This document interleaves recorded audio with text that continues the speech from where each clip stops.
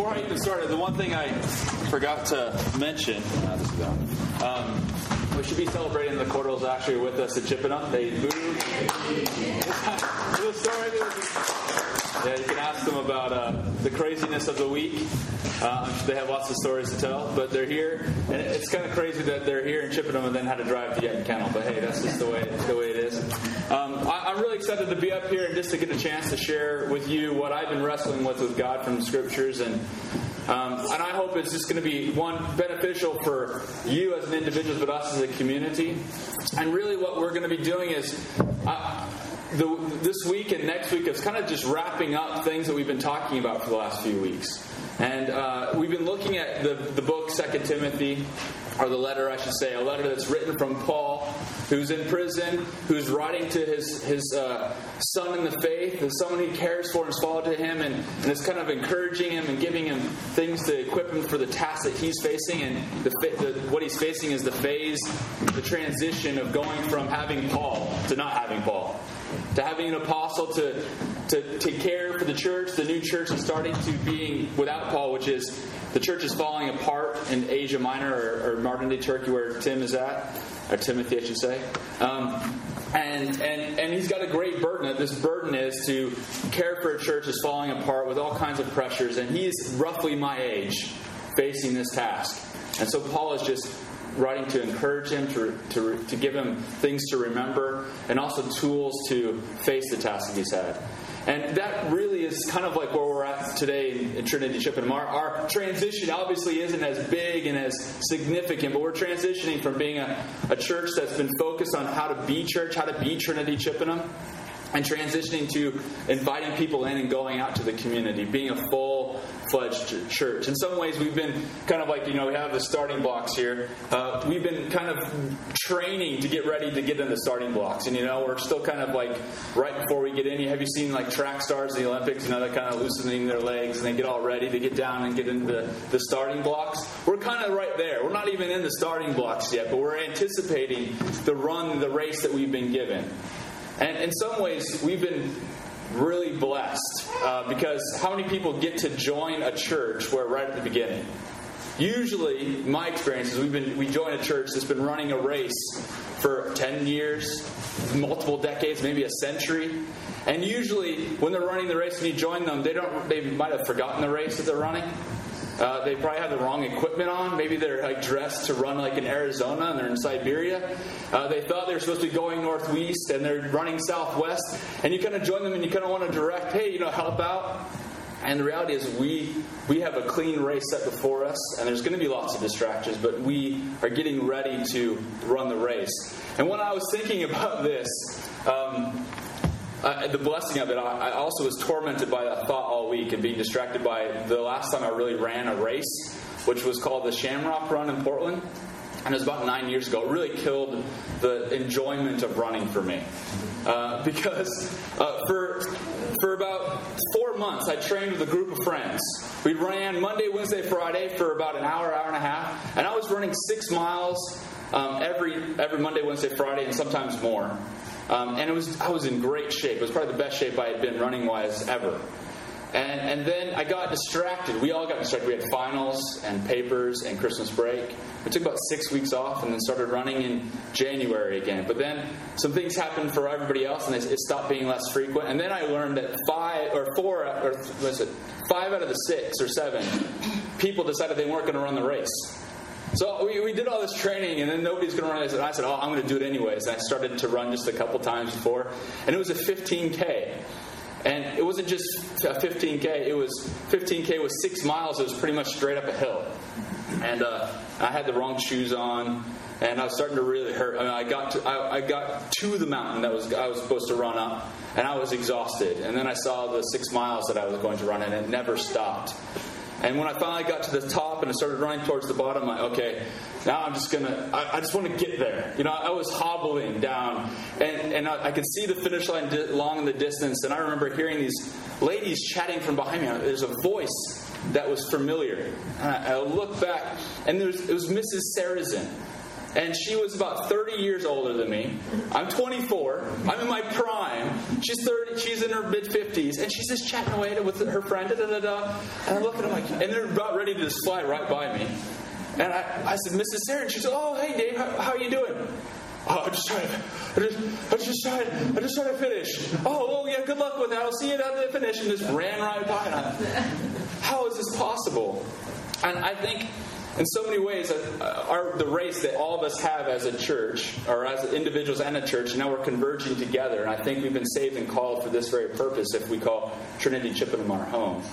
Is that we could be like me, totally unready, totally ready, not ready to go, and just kind of run the race and just try to make it, and it's going to be ugly.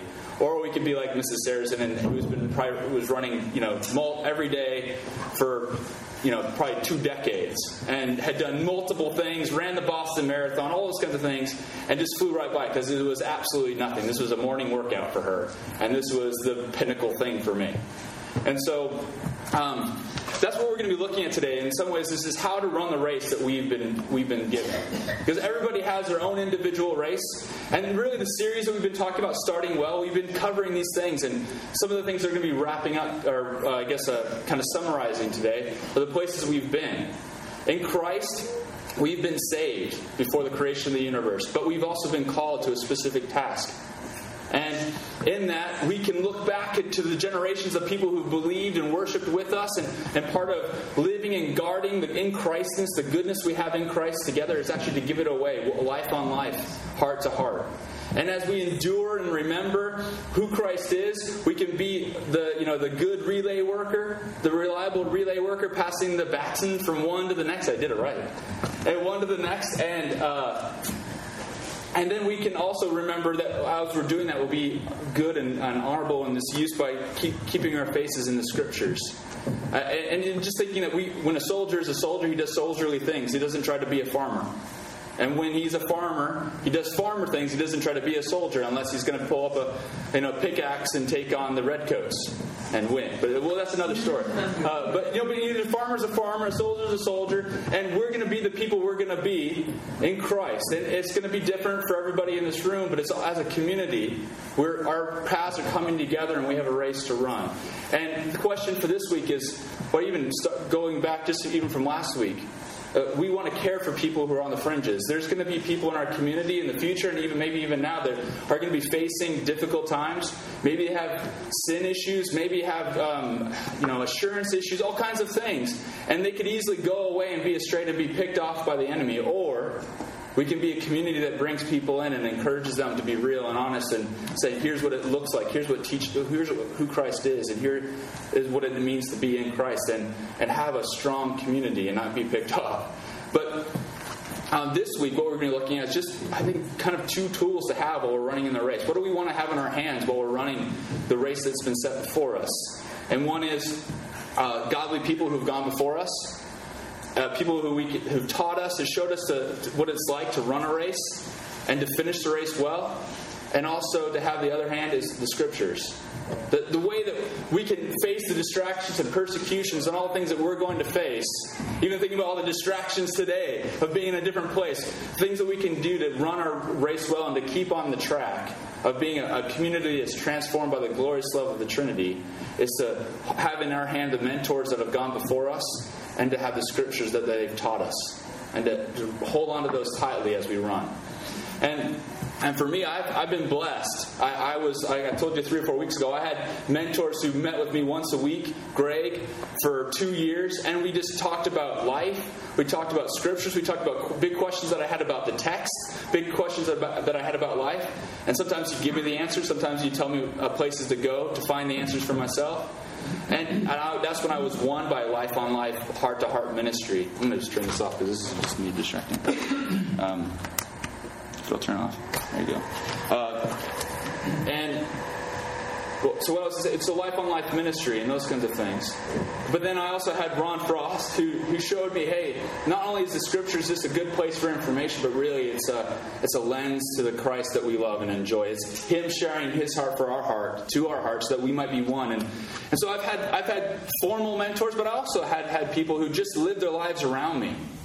One of the most marking stories I ever saw in front of a church was a lady who, I had been a Christian maybe a year and a half, 2 years at the time.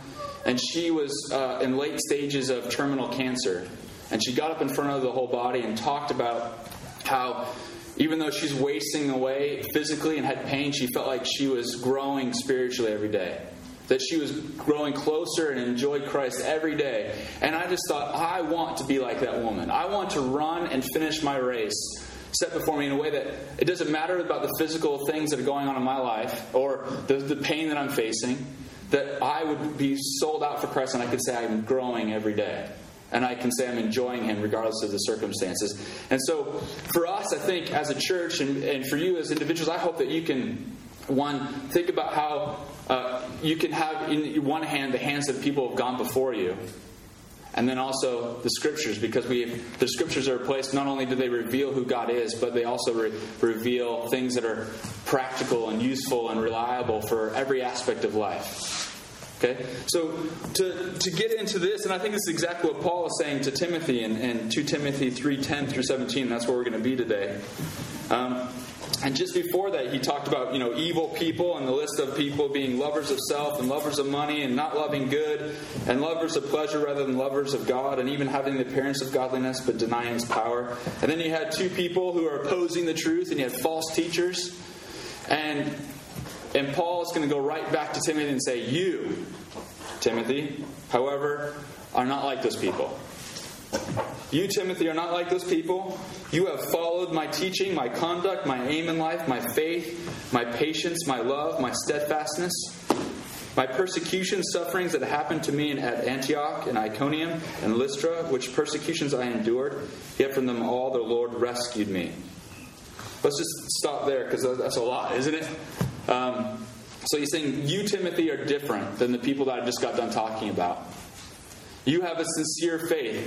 And we think about what he said previously, that the Spirit dwells in you, that you have sincere faith that dwells in you. You have power and love. You are not like these other people that have disqualified when it comes to faith. You have followed. You understand. You have adopted what I've taught. My teaching of the gospel, and this, I think what he's saying here is my teaching. What is the gospel? The gospel for him is that the Father has revealed Himself in Christ, that Christ died for us while we were still sinners and His enemies. And that by that He had purchased the possibility of God pouring His love into our hearts by the Holy Spirit who's been given to us. And in this now reality of being people who are renewed in the Spirit but still dead in the flesh, and living in a corrupted world, we're going to have battles where there's going to be difficulty. There's going to be things that we're going to struggle with. And but the reality is there's no condemnation in Christ Jesus. But nothing can separate us from the love of God. And this is the gospel that I've been teaching. This is the gospel that Paul's been persecuted from. And this is really just Romans 5 through 8, really. That's what I'm just kind of paraphrasing. This is the gospel that Paul has been teaching. This is the gospel that Timothy's been following. And he says, you know my conduct. You know how I've done this. You know how I've sustained and gone through the things that I've gone through, and my goal, my aim in life. My aim in life is this: that people Jews and Gentiles would come and see Christ, that they would join the ministry of reconciliation, that they would become the body of Christ, and that we would have freedom and love in Christ, and that we would do everything to please Him. And this has been my aim in my life. And this is going back, thinking about other places that Paul talks about. I'm staying here for your benefit. Christ is best, and I want to be with Christ, but for you, it's better that I stay here. But not at this moment, because again, Paul is writing this from prison. And this is probably the last time that he's in prison, because it's about 62, 63 AD, just before Nero starts to persecute the church, and he, in tradition, says that he dies in 64 AD. And so he's writing this facing death.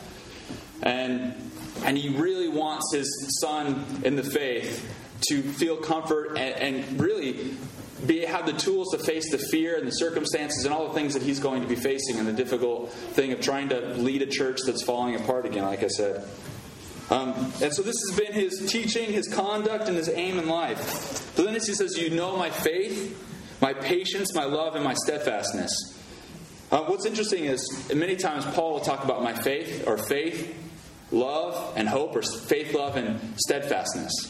And I think this might have just startled Timothy in a little bit, because he's, oh yeah, my faith, and now he's anticipating my love and my steadfastness. He's just anticipating, I think, when he reads this. And instead he sees my patience.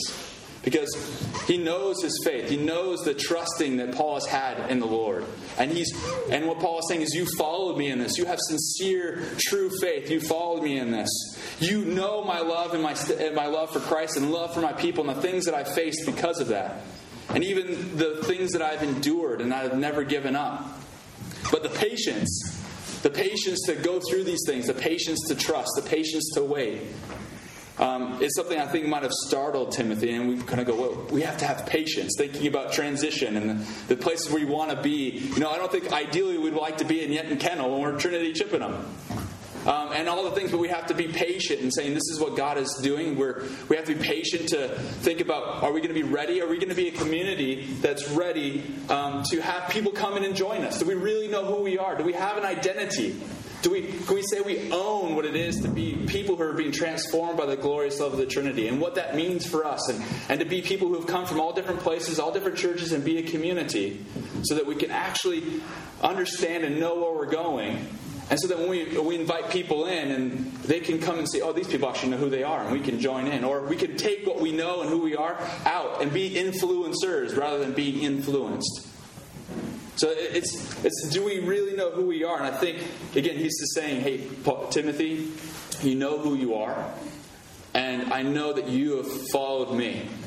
So have confidence in that and the things that you're going to face, the fear. Because I think Timothy is a guy who is a deep thinker. The things you can say about him, and I think he's a guy who's probably mostly introverted. And so when difficult times are going to come, I think he's probably going to kind of be quiet and kind of remove himself from people. And Paul is saying you can't do that. Be who you are. Trust in Christ and rely on Him. But also what I want you to know is anticipate something. Because if you're like your teacher and you teach what your teachers have taught, expect to have the same outcomes. And the outcomes that Paul has had is persecutions and sufferings. He says, persecutions and suffering that happened to me in Antioch, Iconium, and Lystra, which persecutions I endured, yet from all of them the Lord rescued me. And Timothy is from Lystra. He's familiar with what Paul went through. And in these places, Paul was abused verbally. He had people poisoned against him. He was dragged out of town. He had conspiracies about people trying to stone him and kill him. He was actually stoned in Lystra. And when you're stoned, it's not that people just throw pebbles at you and you go, ooh, ooh, ow, ooh, like this kind of thing. It's you're thrown in a pit and people throw gigantic rocks on top of you and they pile up and they make sure you're dead. And this is what happened to Paul, and he survived. And it's not like the ancients, they didn't know when someone's dead. Trust me, they knew when someone's dead, and they could test to make sure they were dead. And it wasn't usually pleasant. So he survived that. But just thinking about the other things that Paul had faced, not only persecutions and people saying bad things and poisoning other people's minds against him. You go through the list in 2 Corinthians. He had 5 times he received the 40 lashings minus 1. 3 times he was beaten with rods. He's been shipwrecked 3 times. He spent a night and a day floating in the sea. And he talks about dangers from rivers, dangers from hunger and thirst, all kinds of dangers. Dangers from people, Jews, Gentiles, everyone. And most of all, the anxiety, the suffering of the anxiety for the church that he had. And so Paul has faced great sufferings, and he's saying to Timothy, don't be surprised when this happens to you. Don't be surprised about when people start to say bad things about you. Don't be surprised that people start to poison you against yourself. Don't be surprised if there's going to be persecution and suffering. I've suffered. Think about Jesus suffered. But here's the comfort. The Lord rescued me from these things. And you think, well, how can you say, Paul, that the Lord rescued you from these things? You're about ready to face death. And I think it's that the Lord rescued him in the sense that the Lord was with him and brought him through these things. That he was with him, he equipped him, he encouraged him, he was his comfort in the times of difficulty. And brought him through them. It doesn't necessarily mean he removed him from them. And I think, of course he was rescued from the stoning, for instance. That's a miraculous thing. But then I think it's not just, preachers and teachers and apostles that are going to face persecution. He says, indeed, all who desire to live a godly life in Christ Jesus, in verse 12, will be persecuted. And it's not just like the super Christians. He's saying anyone who's truly a Christian, anyone who actually seeks to live a life with God will face difficulty and persecution. You will face people saying weird things about you, people poisoning against you, maybe some of those kinds of things. Just think about being a person who wants to love others where they're at, and be a person who's got their fingers in the text and following and loving after a God who's Trinity. The odds are not only going to hear things from the church that might be against us, but you're also the world's going to go, you're crazy. How could you possibly believe that marriage is a significant thing between a man and a woman? And that you're supposed to live for that. That people might push back against that in the world. And so he's saying that, so if you're a person who wants to live a godly life in Christ, live for Christ and in Christ, you should expect difficult times and be prepared for difficult times. Be prepared for distractions. Be prepared for ungodly teaching. Be prepared for people who are going to say other things. Even be prepared for the flesh to attack in some ways. Thinking about being people who are alive in spirit but still living in the flesh of Adam. And he says, but even while people are seeking and living godly lives in Christ, he says, at the same time, there are going to be evil people and imposters who will go from bad to worse, deceiving and being deceived. And we saw that last week. Peter talked about evil people. Evil people being in chapter 3, verses 2 through 5 that I read earlier. That there's going to be evil people. There's going to be coming in. Even we struggle with some of these things. But there's going to be people who would love being there and don't necessarily want to get out. And the other is there's going to be imposters. There's going to be people who are going to come and oppose the truth. And this is going to, and they're not only are there going to be people who oppose the truth and enjoy deceiving others, we're going to see that there's going to be people who like to be deceived. That even next week, and that there's going to be people who like to have their ears tickled. They like to hear the things that may not necessarily be true. And so don't be surprised when these things come and happen while you're running the race. Timothy had a race of lifting and caring for a church that was falling apart and then leading them into the next phase. Don't be surprised that there's going to be things that are being distracting, even if they're small little things like meeting in Yetney Kennel and having a battery that doesn't work. We're going to have distractions. The question is, well, how are we going to face those distractions? And this is exactly what Peter or Paul says to Timothy. He says in verse 14, and he goes, but again, you abide or continue in what you have learned and have firmly believed, knowing that from whom you have learned it, and how from childhood you have been acquainted with the sacred writings, which are able to make you wise for salvation through faith in Christ Jesus. He says, so not only have you followed me and stood me and followed me, but also follow and continue to follow what you've been doing, but also abide, remain, continue in those things. Things that you not only learned and believed, but you've learned them from whom you have learned them from, which is the whom is going back to, remember, his grandmother and mother. His grandmother and mother were Jews. His dad was a Gentile. And they taught him the sacred writings. They taught him the Old Testament. And the Old Testament made him wise for salvation, which means it instructed him and made him aware of what salvation is. And this is what salvation is it's faith in Christ. You knew from the sacred writings, and the Old Testament points to the Messiah. The word, or even this, the promise of God actually providing the Messiah. You believed in God's promise. And people all throughout the Old Testament believed in God's promise. Just think about Abraham. If you've been in a life group with us, Trinity Chippenham, what is Abraham like? He's believed in God's word. He believed God that he would give him a son. And he believed him, and it was counted to him as righteousness. Now, did he arrive? No.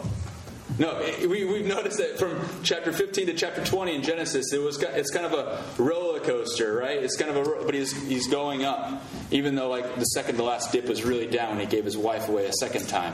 But at the peak of coming and saying and believing God's word so much that, okay, if you want me to sacrifice my son, I know that either you will raise him from the dead or you'll stop me because he's the promised seed, and I trust you even above my love for my son. And while this godly life in Christ is happening for us, we saw that, people are going from bad to worse. People are going to get worse and worse. 30 years ago, 80s was bad for some people who lived 30 years before 80s, but, 30 years post 80s, it's not so bad. Thinking about 10 years ago, do we ever think that, like for me, I never thought in my wildest dreams, God, I thought that a state would say, same-sex marriage, that's okay, and it's legal. It's something we're going to support as a country. Nobody ever thought that could happen. It's radical. Things are going to get bad to worse, and they're going to continue to be that way. Don't be surprised.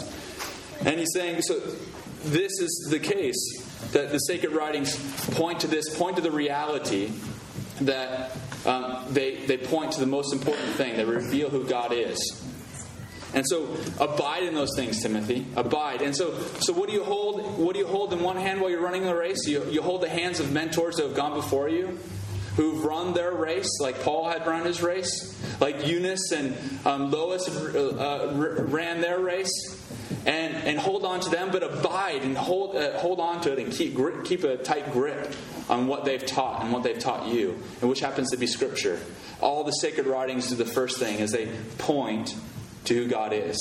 They point to what salvation is, which is just, that faith there could just be trusting. It's another way of actually translating that. It would be just trusting in Christ, trusting in the Messiah for the Jewish kid Timothy, trusting in him. And then he elaborates in verses 16 and 17 this idea of what the sacred writings are. He says, all Scripture is God-breathed out by God. Excuse me, I just did an NIV translation, which I'm used to. All Scripture is breathed out by God and profitable for teaching, reproof, for correcting and training in righteousness, that the man of God may be competent, equipped for every good work. So, sacred writings was just a shorthand for talking about Old Testament for Greek Jews. But it's also, all Scripture, I think, I think he's kind of expanding this idea of what Scripture is. So it's not just the Old Testament. So the Old Testament points to the promise, the salvation and the Messiah. Now he's saying all Scripture is God-breathed. Yes, the Old Testament, but I think this is late in Paul's life, 62, 63 AD. Most, if not all, well, let's say a lot of the Gospels are already written at this point. Mark and Matthew for sure. And they're going, and Luke is written by this time. And those are going throughout the church, and I think they're being counted as Scripture. I think some of the letters that Paul has written, like Galatians and stuff like that, early writings are going and being passed around from church to church, and I think they're being used as Scripture. And so when he says all Scripture, I think he's saying all. We can say all the New Testament, but I think especially all the New Testament. Even Peter in 2 Peter talks about how the things that Paul wrote are considered Scripture, even though some people twist them and they're hard to understand, but they're Scripture. They're writings. And then what a beautiful thing is that, so they're God-breathed. And one of the main points in our handbook and the theology statement is really based on this text, that we believe that God is an effective communicator. So he spoke and creation took place. He spoke and there was light. He spoke and there was life and the complexity of life, and all he did was speak. And if he's that effective in communicating and creating a universe, he's also effective in creating and communicating to us. And therefore all Scripture is God-breathed. There's power, His Spirit is in it. And therefore it's reliable for all aspects of life. And you'll hear words like it's effective, reliable, inspired, infallible. There's no error in it. It's inerrant. It means it's authoritative for everything in life. And so the primary purpose of Scripture is to point and reveal who God is, especially in Christ.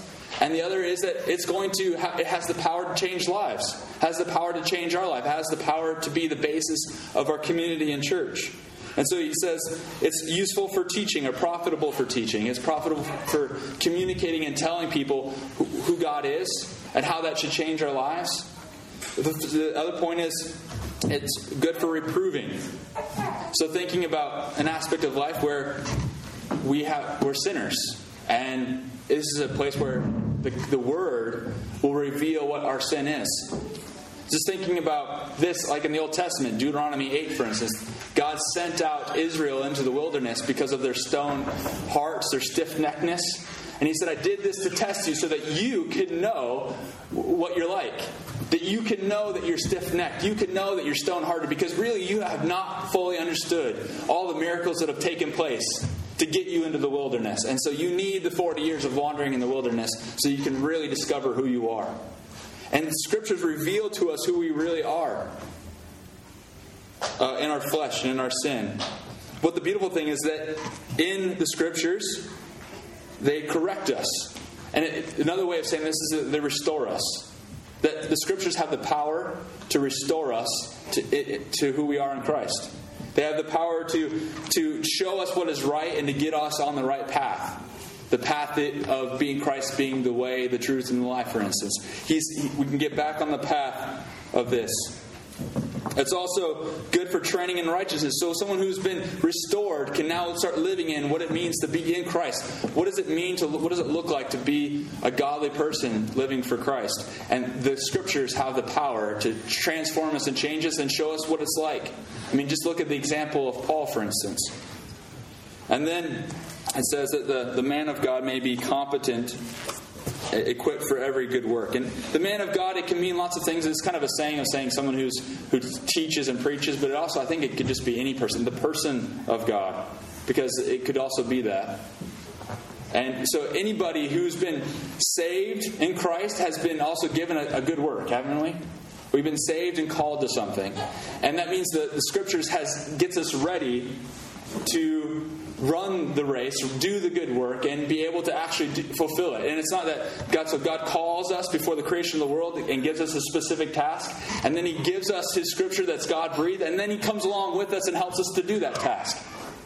And what's amazing is, like, for me, when I was running that race, I wasn't really competent and equipped to run the race. I really wasn't. I finished. It was a disaster. I never wanted to run again. It was not a good experience, okay? But this is totally different. If we trust God and put our faces and keep our hands in the Scriptures are going to change us by the Spirit. And they're going to be the basis for us doing community together and living together. And so what do we need to run the race or live godly lives in Christ? We need to have mentors who have gone before us and hold on to their hands and abide in what they've taught. And we need to have, in our other hand, the Scriptures and be people of the Bible. And you might think, okay, that's nice, Dave, but I've never really had mentors. I've never really had anybody go before me. And I've really never mentored anyone. I've never really passed this on. Well, here's a couple things that I would suggest. Maybe think about. Well, one is you have to go, what does it mean for me to be in Christ? Because everybody has a different race to run. What does it mean for me to be in Christ? And who has He made me? And two is to start, well, one is you could just ask someone. You can ask. I mean, I asked Ron, for instance, to mentor me and do a read-through together and just and live life together. So yeah, I would encourage you, get in a Bible read through with somebody and just have the Scriptures coach you two up and be mentored by the Scriptures together in a community. You can. I would say another one is to actually read biographies of Christians in the past. Just say read, but they're actually some of the most fascinating stories about people who have taken risks for Christ. Like Dietrich Bonhoeffer. You read Dietrich Bonhoeffer's biography, it's amazing. Not only is he an amazing guy, but just the fact that he faced tyranny in the eye for the gospel. He confronted Nazi Germany in order to live for the gospel. That's an amazing story.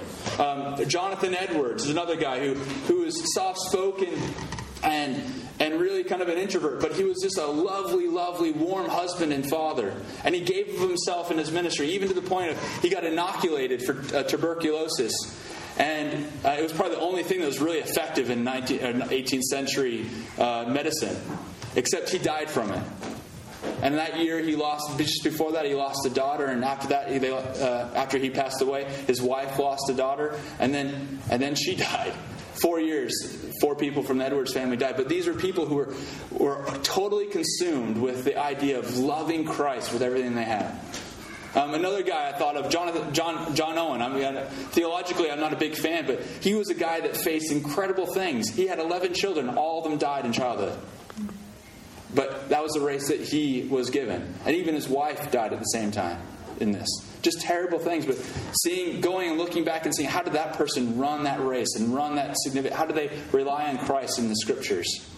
there's people who have gone before us. And say, go look, ask. Another thing is just be the old lady that I saw. I can't remember her name, who got in front of the church and talked about her life in Christ and the things that she was facing. You just live for Christ. Be a person who's a reliable relay worker and has a inky nose, as Mike said a couple of weeks ago. Just living in Scriptures and living for Jesus and being bound and controlled by a love for Christ. And that will be a part of a community that there's people who are passing the gospel from one generation to the next.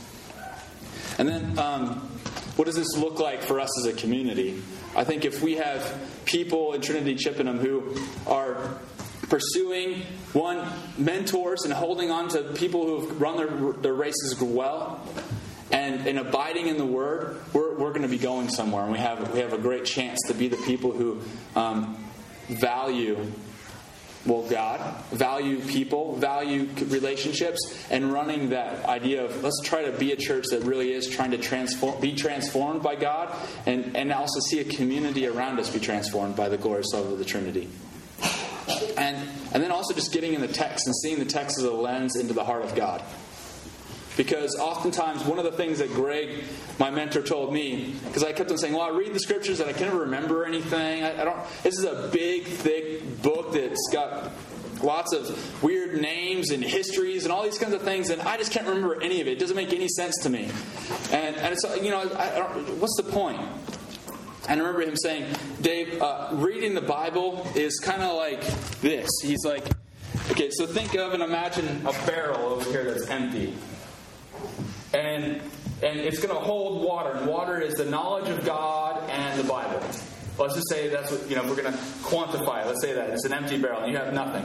And the river over there, about 50 yards, is the Word of God. And it's information, it's a relationship with God and all those kinds of things. And what you're tasked to do is to take a muddy, old, disgusting, baskety thing and go over to the river and get the water back into the barrel. That's your task. That's what you reading the Bible is. And so you can imagine taking a muddy wicker basket and running over to the river and lifting it up and kind of realizing that the water is just falling through the basket and having to run over to the barrel and do this and dump. And you imagine how much you'd have to do just to get anything in the barrel? And he goes, after you do that a few times and run and pursue this and kind of just keep on trying to, accumulate information, what's going to be transformed is the basket. The basket's going to be pristine and white, and you would never even know it because all the mud is gone. And so this is the power of the gospel. This is the power of exposing your heart to God's heart on a daily basis, of just being transformed by Him. And yeah, you're going to gain information and all those knowledge and all those kinds of things, Dave, but it's really not that important. It's not the point. The point is to be the person you've been created to be in Christ.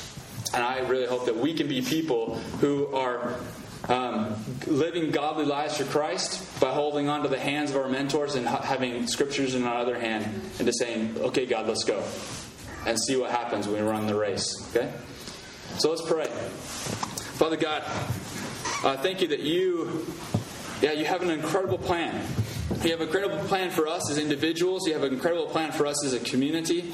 And we look forward to it, Lord. And as we start thinking about getting in the starting blocks and waiting for the gun to run the race, Lord, may we be people who aren't distracted by all the things around us, but rely on this. When there's fear and doubt of what we face, that we can trust that we have sincere faith because you have loved us and cared for us. And Lord, may we just be people who respond to you. Thank you for the gift of people who have gone before us and lived for you. And Lord, may we live for you in the race that you've given each of us and not try to run other people's races, but then also run the race of the church of Trinity Chippenham, that we be a community that desires to be transformed by the love of God. And that as we're transformed by the Trinity, we can see people come to Christ and see even a community transformed. And we really desire that to happen. And Lord, may we trust in the power of the God-breathed Scriptures to change us, to restore us, to train us, and to make us competent, to give us to fulfill the tasks that you've given us. We really look forward to it. Lord, may we just really respond to you in the next time of worship and just, I guess, proclaim to you. May we bless you with song and worship. We pray in Jesus' name. Amen.